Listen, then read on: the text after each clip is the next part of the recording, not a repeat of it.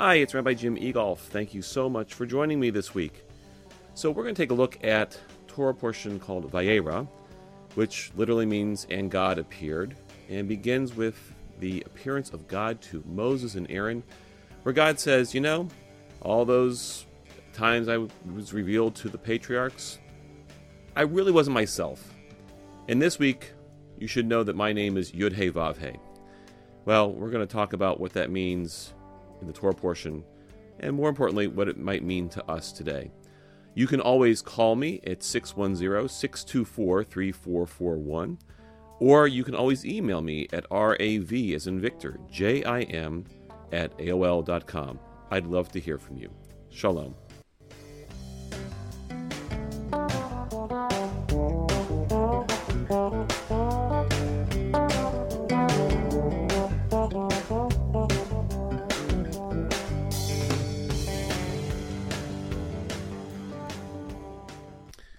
The Torah portion for this week is one that reminds me of a decision that I made 27 years ago. You see, this week's Torah portion is a continuation of last week's Torah portion, when Moses is out and tending the flocks of his father-in-law Jethro, and he happens upon Horeb, which the Torah tells us is the mountain of God. While Moses is there, he sees something, a bush, a flame, yet upon closer inspection, unconsumed. The bush burns, but it is not the bush that provides the fuel. We're told that God spoke to Moses, quote, in the heart of the fire. Yet this phrase, in the heart of the fire, is somewhat perplexing. What heart does a fire actually have that would lead the text of the Torah to use such an anthropomorphic metaphor? I don't know about you, but I have never really seen a fire with a pulse. The rabbis of antiquity also got caught by the imagery used in this verse, and as we rabbis are wont to do, gave their many opinions of what the verse actually meant. One commentary from the Jewish community of Kurdistan suggests that the reason that God spoke in the heart of the fire was that it was a harbinger of things to come. Later in the book of Exodus, when the Israelites are to receive the Torah, it too happens with all sorts of fire. Quote, now Mount Sinai was altogether on smoke, because the Lord had descended upon it in fire. The smoke thereof ascended as the smoke of a furnace, and the whole mountain quaked greatly. Indeed, to take it a step further, we read in the 29th Psalm that, quote, the voice of God causes fire to spring forth. So God's voice is associated here and in many other places with fire. But that was just one community's understanding of this particular text. In Midrash Haggadol, the focus is on the seemingly small space God chose to speak from. The text does tell us God's voice comes from, quote, in the heart of the fire. In this Midrash, the authors point to the fact that God seems to have a variety of possible venues to manifest the divine presence whenever God wants to. God says to Jeremiah, behold, do I not fill heaven and earth? Yet later in the book of Exodus, God tells Moses that he will speak to him from between the two cherubim, the two images of the angels upon the Ark of the Covenant. So the fact that God picked to speak from the heart of the fire has only to do with where God decided to speak from. Finally, another Midrash, Exodus Rabbah, suggests that God spoke from the heart of the fire to prepare Moses. By choosing the heart of the fire, God was actually lending heart or courage to Moses. God knew that eventually Moses would stand with God on Mount Sinai, surrounded by fire and the thunder, and speaking from the heart of fire now would prepare Moses for the day when not just a bush, but the entire mountain would thunder and quake and be engulfed in smoke. It was God's way of introducing Moses to the idea that he too could be surrounded by all of this pyrotechnics and be all right. Just like the bush, Moses would also not be consumed on the mountain. I bring this verse for while being nothing close to Moses, and none of us are, we too feel called from places. I believe that each of these commentaries has something to teach us about who and how we find the Judaism, the God that calls us. And I think it's also a reminder of how we might miss that call, as Moses wanted to do at the burning bush, and also wanted to do in this week's Torah portion, when he claims they won't listen to me. The Kurdish Midrash reminds us that the true test of God's word is meant to lead us to places and possibilities we could never consider. Perhaps God, like the bush, remains unchanged, yet most things in our existence change when truly exposed to fire. In fact, while there are those who say that Arabic resembles water in how it is written, Hebrew, on the other hand, resembles fire. It is black fire upon white fire.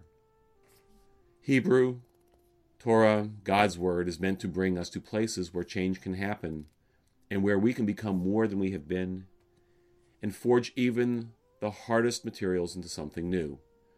Remembering that we, a people with stiff hearts, might continue to be God's greatest challenge. Midrash Haggadol teaches us that size and grandeur are not the issue. I cannot begin to tell you how many times people will ask me where I'm from, and when I say I grew up in Alabama, their immediate response is, there are Jews in Alabama. If this Midrash has something to teach any of us, it is that God often decides more about where God wants to be than the size or the pomp of a particular place.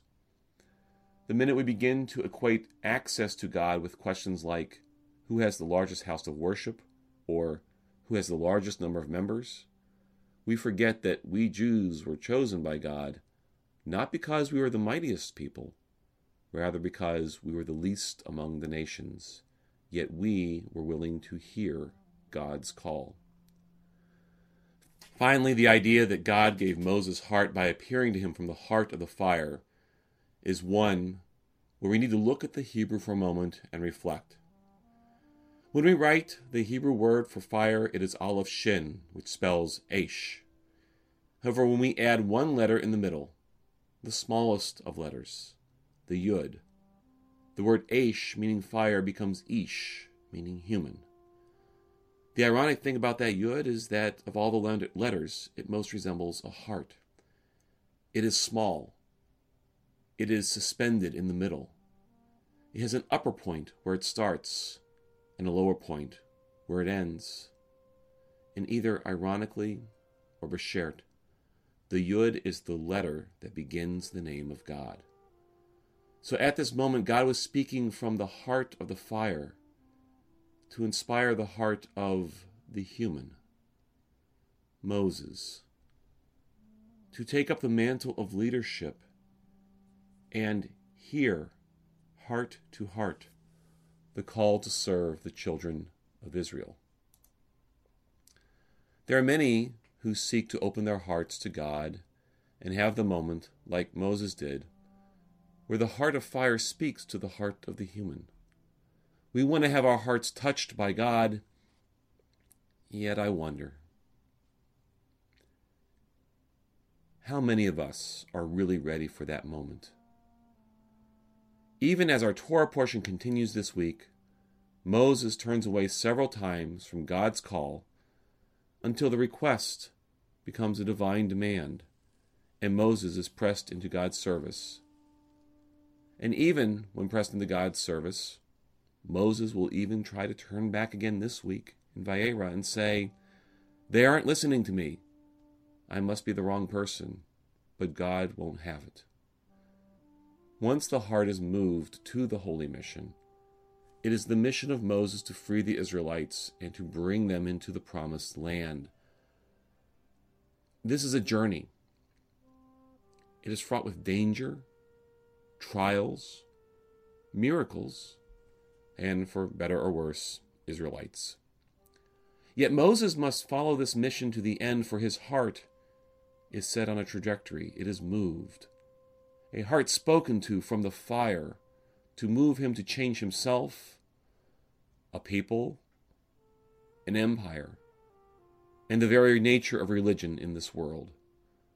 Still, Moses must be open to believe that with a staff, promise, and his brother at his side, this admittedly stuttering Moses can change the world. He must be open to becoming someone who he has never been until this point. And his greatest ally will be how his heart is moved by that first heart in the middle of the fire to go forth on this incredible journey. Many people often wonder when God is going to appear to them. When will God appear in the bush or the mountain or in whatever form God decides to use for revelation? I believe this is the wrong thing to work for in our lives, looking for God. The challenge for us is not to find the moment when God will call to us from the heart of the fire. The question we should focus upon is, will I be ready when that call comes? Will my heart be moved to answer with the word, Hineni, here I am? For when that moment comes, we know that even a Moses resisted God's call multiple times. Perhaps the next time we feel ourselves in Adonai's presence, we will have prepared our hearts to beat with God's purpose, our spirits, our neshama, to breathe with God's tasks, so that we can answer, Hineni, yes, when God comes to call upon us. Shalom.